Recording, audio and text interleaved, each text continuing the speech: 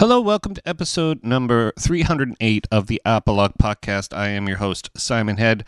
Now, I'm sorry for the mic sound. I left a microphone in a case in a trailer, and I have to use the cheapest mic I own, and I apologize for the pops and the poop sound. Anyways, moving on. I'm a professional. I can rise above this. This podcast is brought to you in part by AIXDSP.com. Get affordable and useful plugins for your digital audio workstation. Get the IC Intuition compressor. It's a compressor that gives you a clear and intuitive visual display that shows exactly what is happening to your audio at all times. Click the link in the description for more information. If you want to support my work on Patreon, you can go to patreon.com/apolog. Pledge as much or as little as you want on a monthly basis to help with my hosting and gas fees, and you can cancel anytime. Go to apolog.ca/shop to buy stuff. Don't forget to subscribe, rate, and review the show on iTunes. Give it 5 stars, please. Like and share on Facebook by going to facebook.com/apologpod. Follow me on Twitter and Instagram at SimonHead666. Today, I have on the show Mr. CC Voltage of the band Autogramm. Autogramm is a kind of a supergroup made up of different parts from different parts of the different countries. They're a synth-driven power pop trio based out of Vancouver. They have a lot of influences. I heard some Monks influences in there. Also, the Cars, Go-Go's, Gary Newman, Devo, all that good stuff. CC was good enough to talk to me a couple of weeks ago, and I've been so crazy busy that I didn't have time to put it out last week.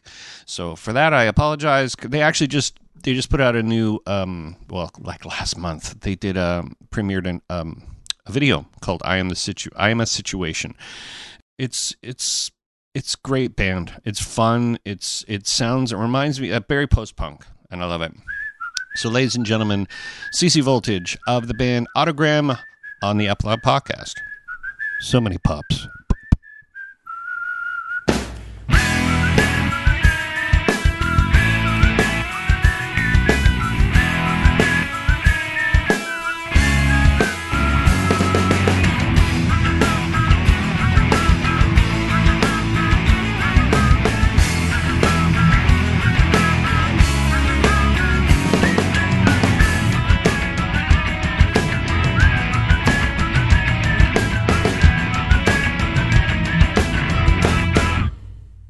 Welcome.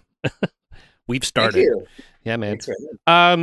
So I guess the first question, this isn't really a question answer kind of thing, but the question is, how do you guys handle having bands split up in different countries? How does that work out? Well, we're kind of just figuring that out now. Josh, well, he was on tour with Destroyer when this whole thing happened, drumming with those guys, and during the pandemic, they had to come back on their bus in the middle of their tour. But anyways, on that tour, or I think shortly before or whatever, he had found a nice lady in Chicago and decided he fell in love and was going to move there. So that kind of happened during the pandemic. So we haven't actually had any time as a real band that can tour and do things until now that things are sort of opening. So we're trying to figure that out. Josh is in town right now doing some recording with some other bands. So we had a couple beers the other day and chatted about it. So we're looking at maybe going out to Chicago in November-ish kind of thing and try and set up a few shows in the Midwest. And now that he's out there and he's the studio guy anyways, we were planning on doing any of the recordings we're doing in Chicago, and we're always happy to do some traveling. So yeah. Sounds like fun. Yeah, it's the core. It's 3 members, right? The core group? Yeah, there's 3 of us. So Power Trio. Power Trio. It's true. Do you I've been listening to the record, and I'm about halfway through. But one thing that really sort of amazed me is that there's a song on here that could be on just normal radio, and then there's a song that sounds like the Monks played it or something. You know what I mean? Like this. It's such a cool diversity of tunes. Like Jody is a Cop is a Monks song. It feels like a Monks, you know what I mean? Like the band The Monks. It feels I like the reference. Yeah. So did you guys kind of go out of your way to try to diversify, or is this something, whatever comes, you just put it down and record it and call it a song? I kind of, yeah, I think so. I mean, I think we're sticking to the original plan, which was that like we were kind of just going through 80s and 70s power pop and then sort of like Devo-esque stuff and Gary Newman and just even right to the, police, just 80s stuff that we liked in general, which wasn't necessarily cool 80s by like, like record collectors terms, but just like stuff that we grew up with and that we liked and thought would be fun to try and emulate a little bit. So that ranged from like punk stuff to like Cheap Trick even or like more mainstream stuff and then weirder stuff like Devo and so it wasn't really like there was a plan to have one certain like band from the 80s sound, but just sort of an overall sound. So that's why there's a bit of variance, I guess, in how we play the Yeah. songs. Yeah. Now, is this a I don't want to use the word, but is this sort of a band of other bands that get together, like a super group of sorts, or is this an actual thing that you guys are fostered from the beginning? Like, how did you guys start? I guess is the question. Yeah, kind of ish. Yeah, I mean, like we've all had sort of music careers, if you will. I'm putting those in some very big quotations. Um, Hmm. uh, so with lots of experience in touring and putting out records and all that sort of stuff, and just sort of having a background in the industry in general. So yeah, I mean, I wouldn't know if I would call it a super group, but it's just a kind of three dudes who've been around for a while doing different projects in music. And yeah, so we've got a bit of experience in that sort of stuff. And we got together really just because, well, I was living in Berlin through most of the 2010s. And Jeff had visited at one point and I think he had bought a 2020 record while he was in Berlin. We were listening to it at the place he was renting, and we were like, "This is it. This is the band we want to do." So we kind of had that in mind for a couple of years. And then Josh, of course, was always on tour with various bands, so I'd see Josh in Berlin as well. And so I don't know. We kind of had this Berlin connection, and that's why we kind of chose a German name for the band and stuff like that. And when I moved back to Vancouver in 2017 or 18, it's a few years ago now. Uh, we were like, yeah, let's do this thing. And Josh had a bit of downtime from Black Mountain, and so we had a bit of time to throw some songs together and record our first record. Hmm. It feels good. I mean, having like, because I've had lots of conversations with guys who have started bands from other bands, and it feels good that they can kind of use all the knowledge they've had gathered up and not have the luggage of other bands. And now I'm projecting the fact that, there's always luggage with bands that have been around for a while or playing when it's good to sort of kind of start fresh, but also have all the wherewithal to know what's going to happen and realistic expectations.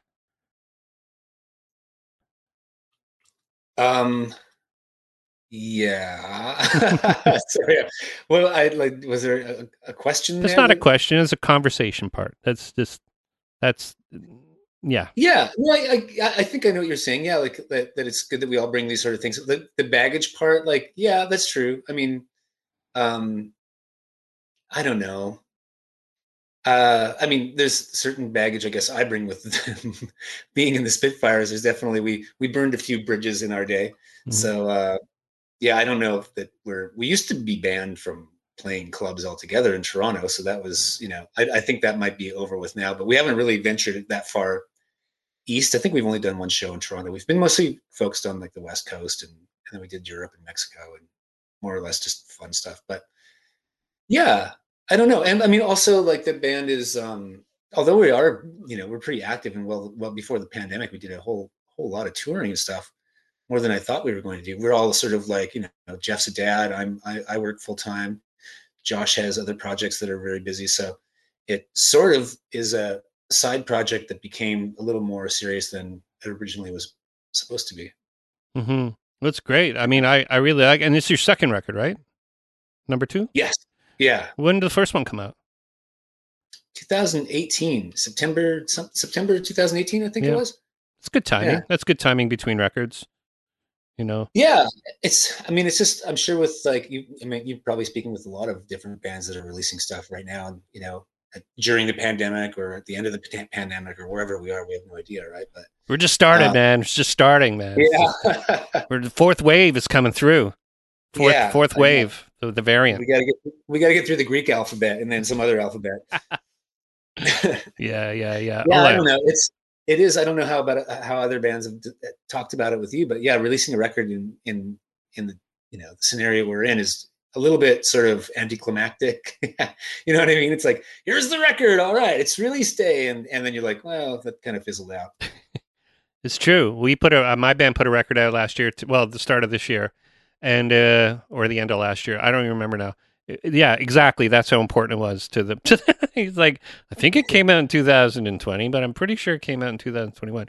But the fact is that there is. You're right. You want to do it, and the most natural thing you want to do is go play it live, and you want to sort of feel it out to see, and then make your show and sort of make something exciting for people and for yourself as well. And you can't do that. You can't do that right now. Yeah, exactly. And so I mean, we put more time into trying to get it, push it to radio and press and stuff like that. But that was everybody else's agenda too, right? Yeah. So it was like the competition was you're putting out an album at the same time as all sorts of other bands that are also going for the same spots in whatever media they're looking for. So it was, Yeah. I think it did well, all things considered. I think it's going well, and we'll probably have a chance to do some stuff in the next little while with it. But yeah, like you said, like it's just a little bit sort of anticlimactic's the word I use. Yeah. Well, let's hear. I guess I'm a situation as you did a video for, right? So Uh-huh. so set up the video part because I was reading a bit. So you were trying to get people to sort of input from other, but you kind of left it with. There's an actual filmmaker that worked on this, right? The actual video part of it. Yeah. Well, we originally the idea was we just wanted to make it sort of like this video where we had all of our friends in various cities around the world, like in Australia and Mexico and I don't know, Paris or wherever, places that have subway systems mostly. We were like, we want to make this a subway video, and people will be getting on the subway, and it's just going to be like this mundane day in the life of people riding the subway. So we threw it out there to like everybody, but at that point, it was basically like people were like, "Love to help you, man," but you realize that we don't really want to take public transit in the middle of the third wave of a pandemic, right? So, Mm-hmm. so we our friends in Berlin just did it, and we were like, "Oh, wow, that's cool." We didn't actually expect anybody to do it. So, and Dana works on videos and stuff like that with Peaches and different sort of bands in Berlin, and so she did the recording, and Kim, who's the sort of the main character in that video, or the only character in that video, is a good friend of our band as well. So. Mm-hmm. So yeah, so it's just a sort of a mundane day in the life, sort of black and white video, watching somebody take transit around Berlin.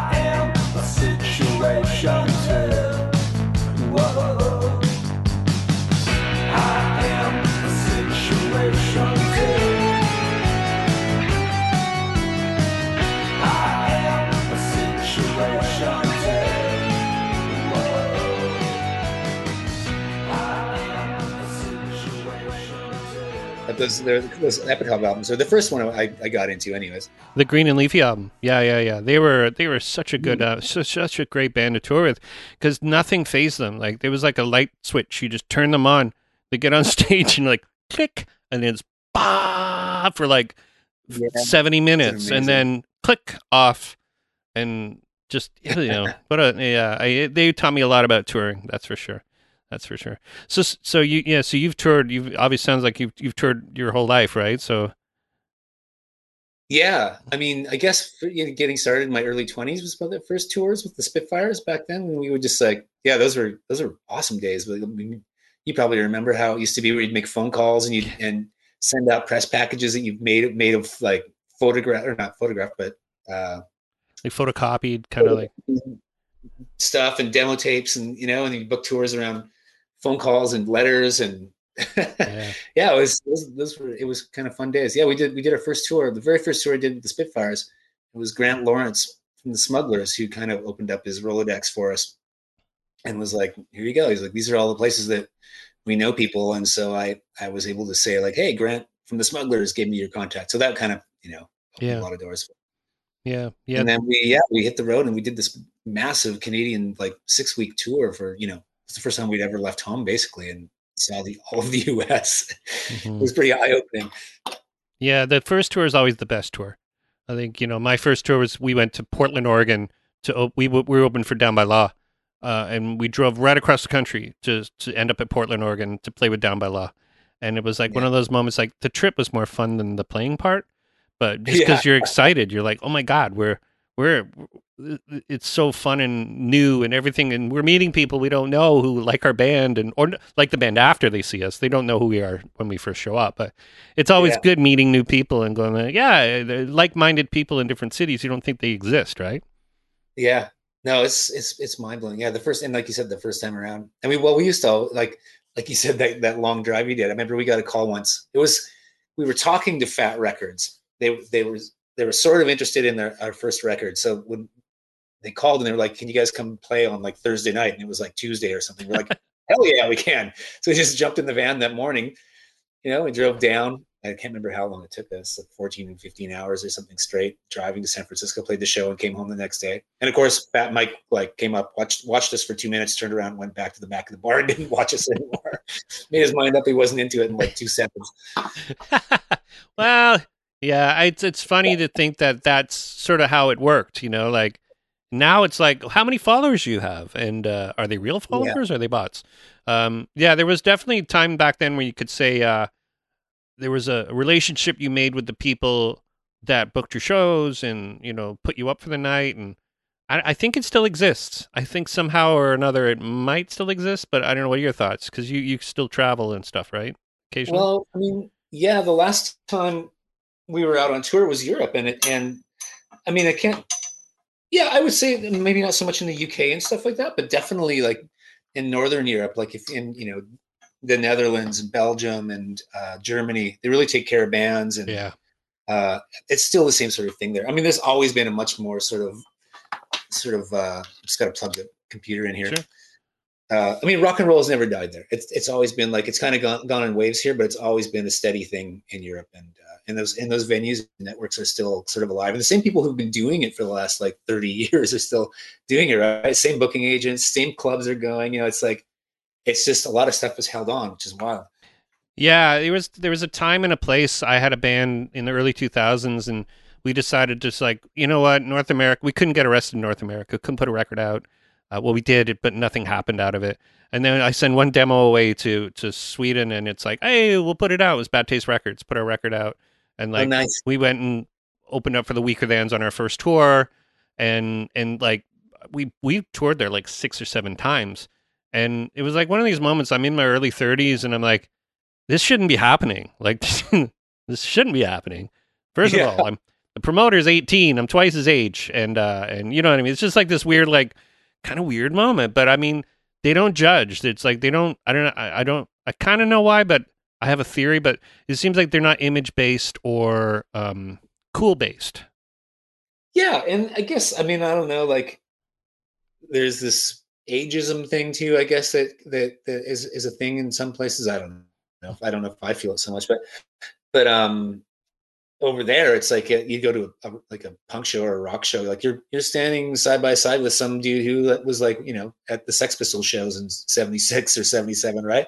Yeah. It's they've been there the whole time and they're still doing it and still putting on shows or radio shows or whatever they do, right? Yeah, it's not wild to be like in a crowd where everybody is present, Yeah. no matter what age you are. It's a bummer the underground closed because if I ever had a chance to go back, we had a pretty good in there because we played there the most in Cologne than any other city. We played that city the most, Oh, I and love Cologne. I lived there for a year. I did like a sort of like a work exchange thing oh in wow, the 2004. So I lived there, and I've got a bunch of really great friends there. well we played there around that time.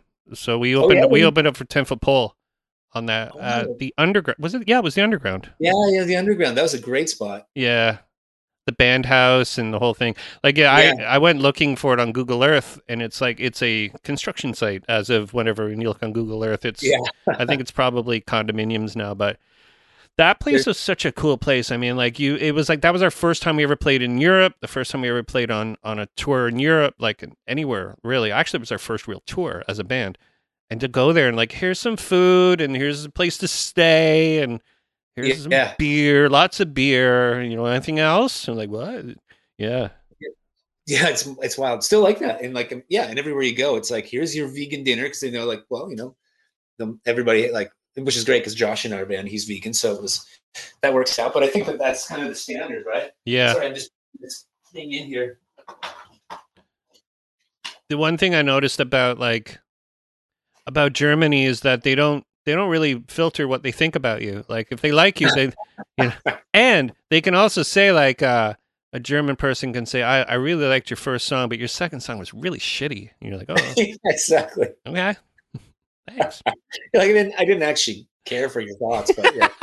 Now you've given to me, I think I will take that into consideration. Yeah, Yeah. I mean, that's one of the things I come from a German family and I speak German and all that, but I got to say, like one of the main reasons I moved back was just kind of sometimes the German just mentality or attitude and just frankness gets a little bit to you.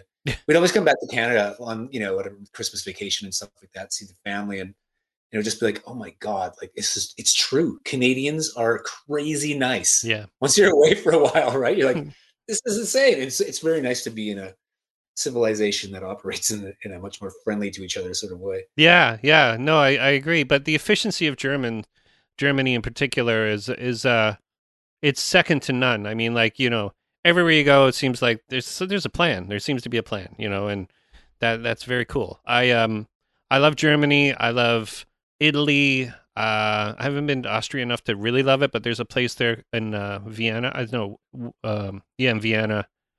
It looks like it's an old army barrack. I forget what it's called now. Munich has backstage. There's like every club. I think I've been there, and they all have like little separate little venues, like the big venue and then the small venue and the medium sized Yeah, venue. It's like there's even purpose made rock and roll places there, which is like, what? That doesn't exist. That shouldn't exist. yeah. Well, I mean, you've probably played Berlin too, I'm sure. Yeah. Um, There's one uh, place, I forgot what it was called, but it was a place, it was quite small. it's Wild at Heart. Yes, Wild at Heart. There you go. Yeah. Yeah, it's a staple of the rock scene there. Yeah, for sure. There's whole areas. I mean, where in Berlin, where it's just like these wild, like sort of Wild West, like crumbling buildings where they put up shows and punk bands and stuff. It's kind of amazing. We were playing in Italy at this place and it was a squat and it was anniversary of like 10 years of the first time they were raided. So like we're playing this show and it's like, it's the 10th year anniversary. This is a special occasion. Maybe they're going to come by and bust us all up again. And yeah, nothing happened, but it was like, just this amazingly set up, efficient, awesome venue. You'd never know. It was like they're just living there. They tapped into the power somehow, and there's a skate ramp and foosball table Yeah, and a punk venue, and it's a place to play. I got to do this crazy punk rock boat show in Venice. When you were talking about Venice, I was thinking it brought that memory back to me. It was this. I was doing. I don't know if you heard of the band The Loyalties, but that was a band I was in for a little bit. And Yeah.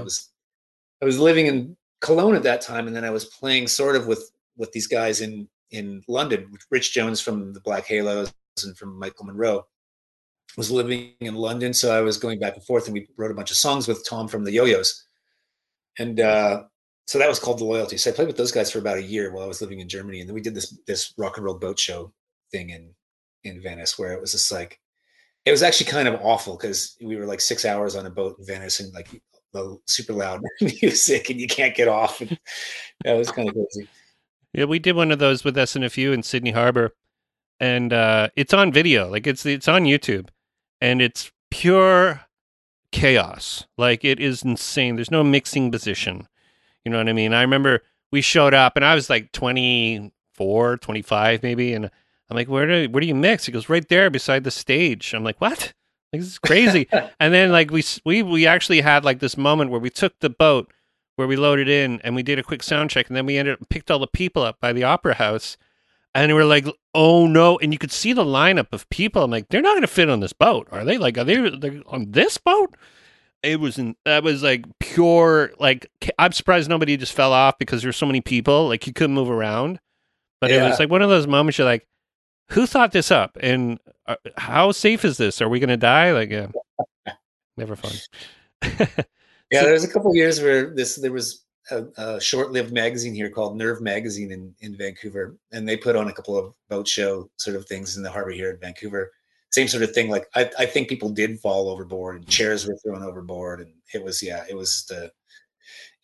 kind of one of the wildest shows I've ever been to. It was one of those rock yeah, and roll bands here in Vancouver. I think Anyway, I think they I tried won't. them. They tried those in Toronto. I don't think there was like a few bands did it, but it was like it was a money losing prop. You know, otherwise you'd have to charge like $100 a ticket or whatever because the boat was so expensive, right? Yeah, exactly. And see some shitty punk rock band on the boat. I thought it was funny though because one did where Ontario Place was. They actually took the boat really close to Ontario Place, and everybody was like mooning the people in Ontario Place, like, and it was a trigger happy show, and a band called Bad Blood, or was it yet another posse? I don't know, whatever. But it was like one of those moments you're like, yeah, this is never gonna happen again. Like Yeah, this yeah, never totally. never gonna happen. So let's hear another song. I really did like this the mantra song. I Oh, cool. yeah, let's hear that.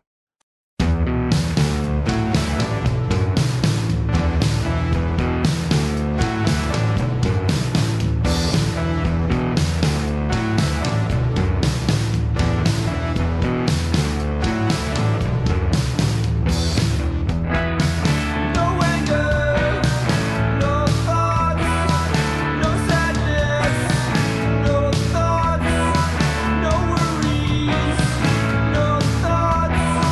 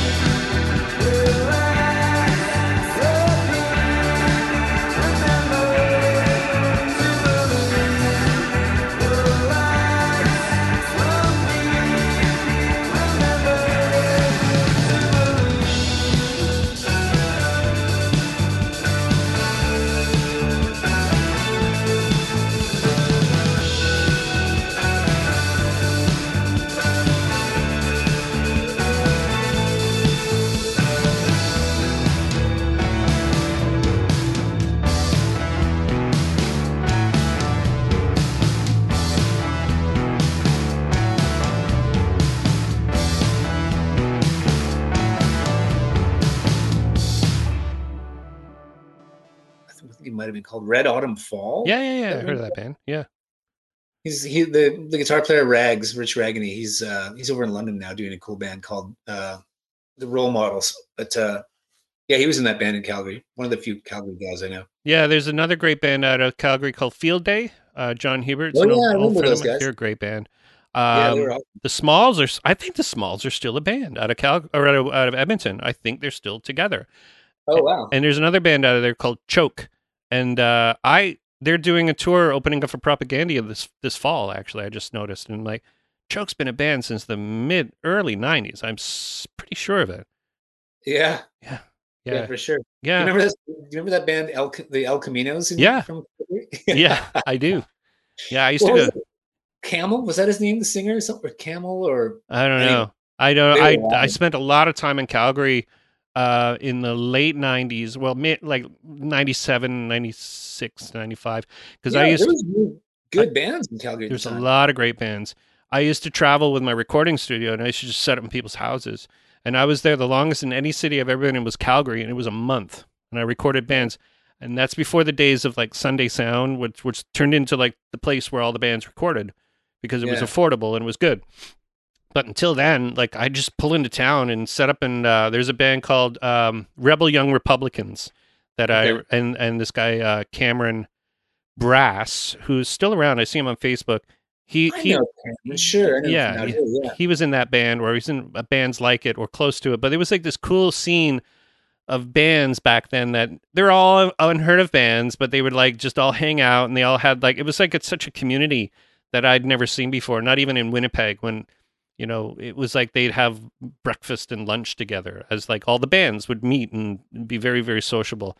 Yeah, and there was that amazing festival that they would have up there with killer bands back in The Highwood or High River or High River. They did 2 years, and the guy who was like the main promoter got like charged with embezzlement. Like he actually stole so much money out of that festival. I hope I'm doing. That's what I heard. But I went there. I did High River Festival, and it was south of Calgary, right? And it was the same. It was when the Ramones were kind of getting like touring again or something. Like it was sort of 1990, whenever it was. And I was with an industrial band called Mal Havoc, and they're like, "You guys are on at 10 o'clock." I'm like, okay, 10 o'clock rolls around. You guys are on at 11 o'clock. I'm like, oh, okay, you guys are on at 2 o'clock. We're like, what? So they put the band on at 2 o'clock in the morning, and it didn't go well. It did not go well. I don't know why it took so long to get on stage, but they're like such a simple band. Like there weren't even drums in the band at that time. It was just like all industrial guitars and screaming. Yeah, that's the worst as a band when you're waiting. You're just like, by the time you're playing, you're like, well, the thrill's kind of over at this point.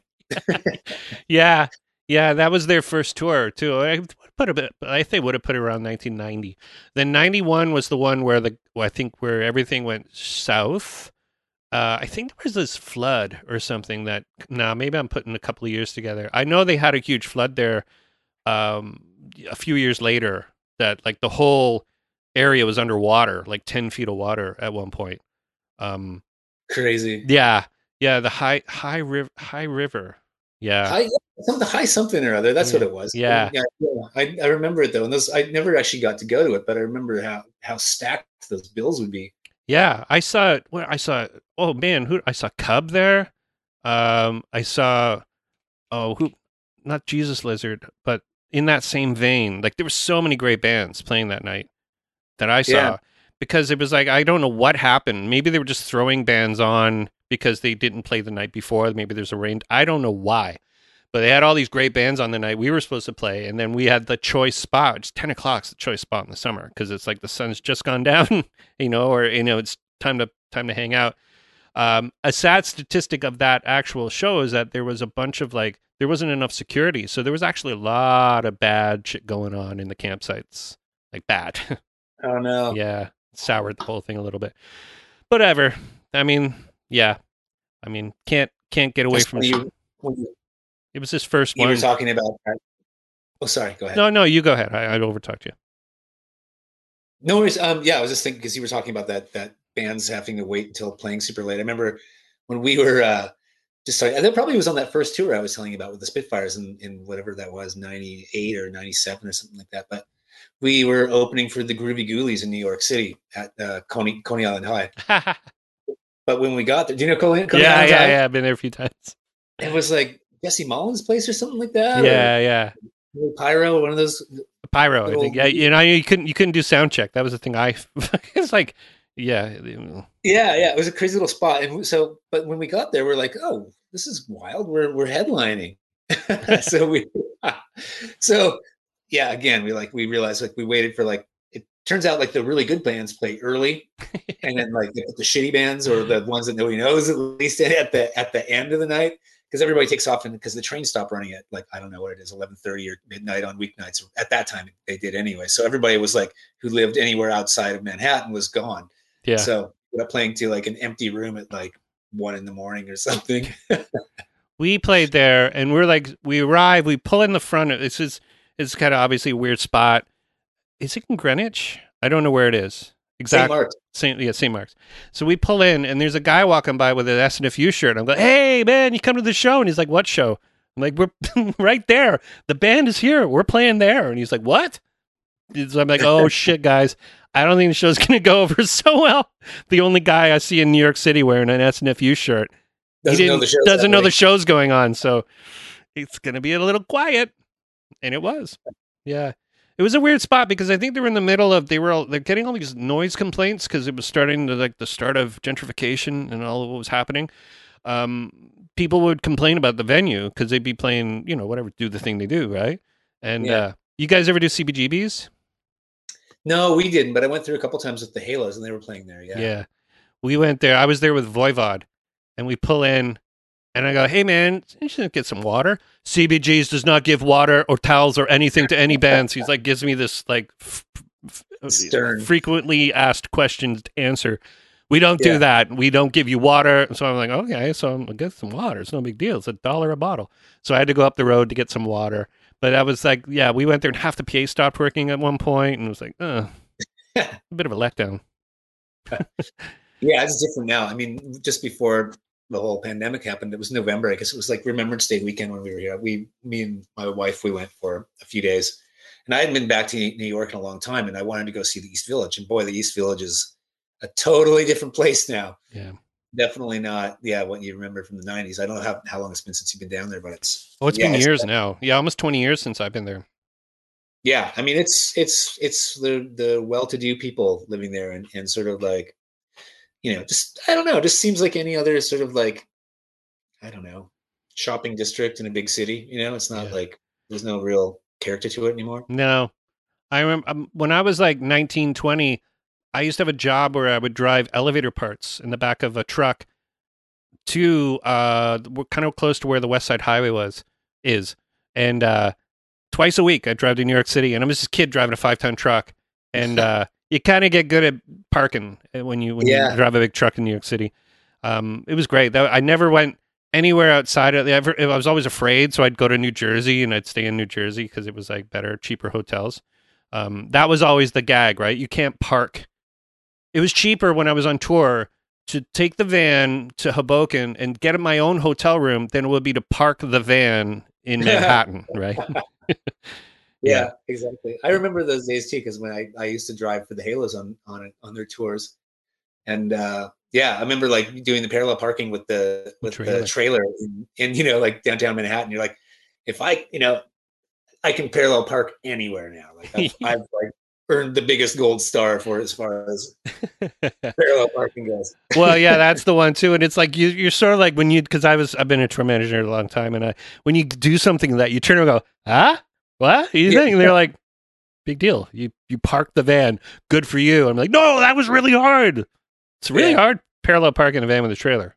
Really hard. It's cool, talking about that. It makes me think like it was actually maybe more fun being a tour manager than it was actually playing bands on tour. It was definitely more profitable. I had a good time. Yeah, that was amazing. I mean, I was working when I was with the Halos, I was working for Sub Pop. So Sub Pop was actually, I was getting paychecks. Yeah. The band was like, living from show to show. And I was like, Cha-ching, you get Yeah. a nice paycheck coming in the mail. Yeah, I remember those days. I mean, I had a band, and then I was tour managing Sum 41 for a couple of years. And although the money wasn't great, it was solid. Like everything was booked months and months in advance. I didn't get paid as much as I should, but at the same time, it was one of those things like you're going to be on tour for 2 years, so it's going to be pretty good at the end of it all. It just Yeah. turned into one of those, yeah, I liked the band. I had a band I just put together and people were kind of excited about it. I was like, oh, so then I left Sum 41 to go start my own band, basically. That didn't go so well. But I still, I worked for bands like Trouble Charger and Rusty and all these 90s kind of Toronto sweetheart bands. But, Yeah. yeah.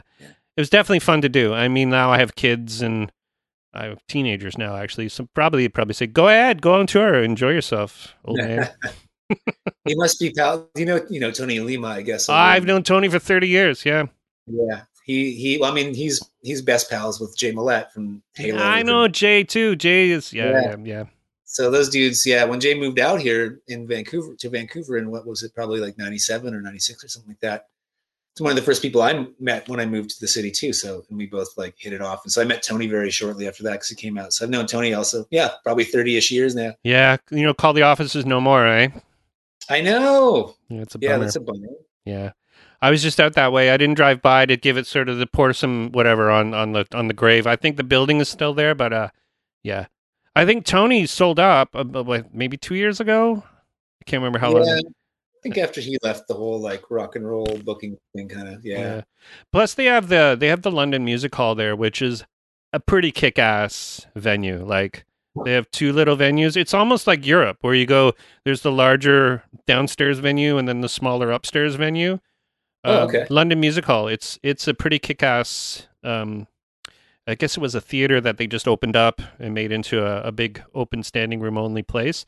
But yeah, I've been there a few times. It's awesome. It's fucking great. I mean, think about remember, did you ever do embassy shows in London? Shows at the embassy? No, because Tony just always took care of everything when we got there. Yeah. The embassy was a trip. Tyson, actually, the guy from the embassy, I think he just passed away last year, actually. Bummer. Yeah. But they were the place, and it was him and his mom ran this old, like, kind of rundown hotel bar venue place, and he let you stay upstairs. But all the hobos would be down drinking during sound check, like yelling at you while you're doing a sound check. And they booked Black Flag, like when they were a country bar. Like, no way. Yeah. That's cool. Yeah. So, and his mom would be talking about when we had the Black Flag here. I'm like, wow, that's cool. A little bit of rock and roll history. Let's hear Jody as a Cop. Sounds good.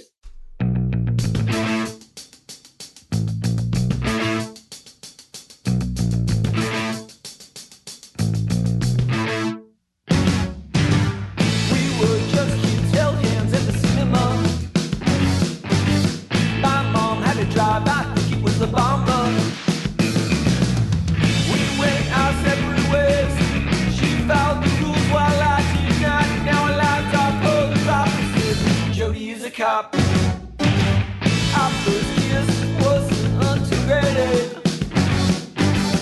By that point, it was too little too late. She wanted more, I just wanted to skate. She followed the rules while I did not. Now our lives are polar opposites. Jody is a cop.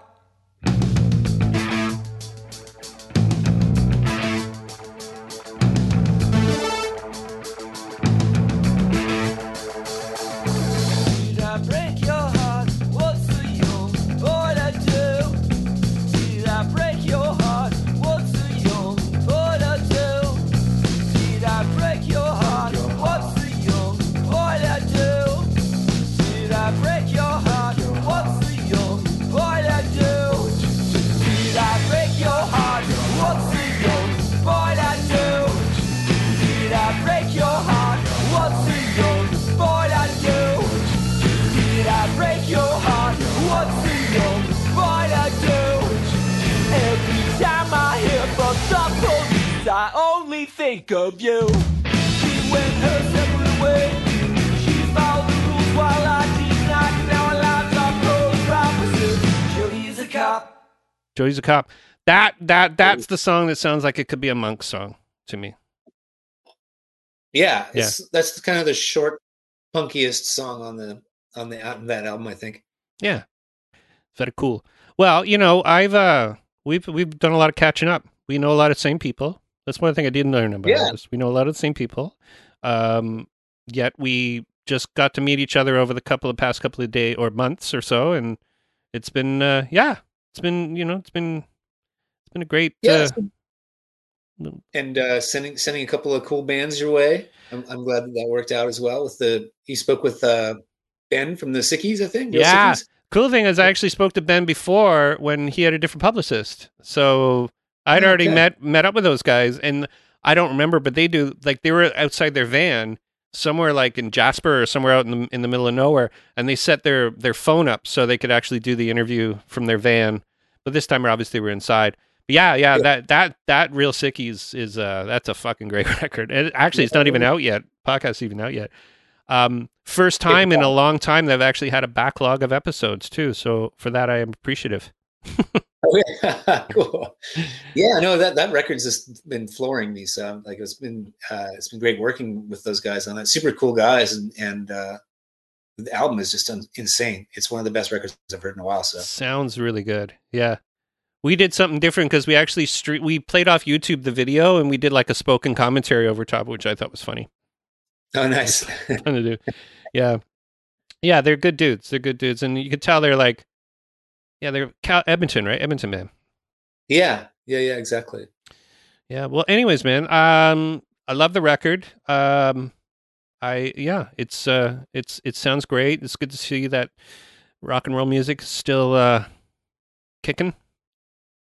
Yeah, in one form or another, right? I mean, it's all virtual now, but hopefully we get on the road soon. And I don't know how it's going to look in the next while. Before we quit, the plan was to go. We had Europe and Mexico coming up again. We've got a great tour agent or booking agent in Mexico who hooks up amazing stuff for us down there. So that we turn that into a vacation. So that was literally in March 15th or whatever, when they closed everything down. Our flight was the next day. So yeah, that was a bit of a. That's heartbreaking.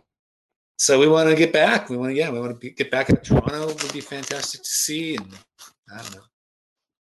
You don't want to come to Toronto. Toronto's it's not the same as it used to be. No, I'm just kidding. Come to Toronto. Come to the Bovine. Bovine's still kicking ass. Hopefully it's going to stay open. I'm pretty sure it's fine. I heard the Horseshoe's thinking about moving to a different country, but though I think that might just be a fake news story. Better not, because there's like 6 shows booked there for Lowest of Low in December. So, oh wow. Well, 3 there and 3 in Lee's Palace because it's the same owner. So yeah. I know I was banned. Yeah. Yeah. Anyways, man, awesome. Great talking to you, and keep doing what you do and keep sending me stuff because it's all good stuff. I'd appreciate it. Yeah, no, good to you, man. It was nice chatting and getting to know you a little better than just emails. Yeah. Awesome. Thanks again. All right, take it easy, dude. And that was Mr. CC Voltage. I don't know, Mr. That was CC Voltage of the band Autogramm. Go check out their stuff. All links will be in description to go and check them out because we need a little bit of music in these times, in these unprecedented times. We do. What's happening? Okay. Don't forget to subscribe, rate, and review for the show, please. Alberta, get your shit together, okay? Because I just had a show got canceled in Alberta this week, so I'm kind of pissed off. But I will see you, Saskatoon, on, I believe, Saturday, the 14th. That's what I'll be there. Saturday the 14th, I'll be in Saskatoon, so if anybody wants to come hang out, say hi. I'll be out there with a band called Platinum Blonde. And I'll be out there for a night, and then I'll be flying home, and I'll be tired, and then I won't be able to do any more podcasts because it'll be Sunday, and then I'll have to do podcasts for Monday, and I'll have money to do the podcast. Regardless of all that, I hope you have a great week, and I hope to, thanks so much for subscribing, rating, and reviewing the show. And week after week, thank you for whoever's been here for the long haul. I appreciate it. Thank you so much. And so anyways, have a great week. We'll talk to you soon. Bye-bye.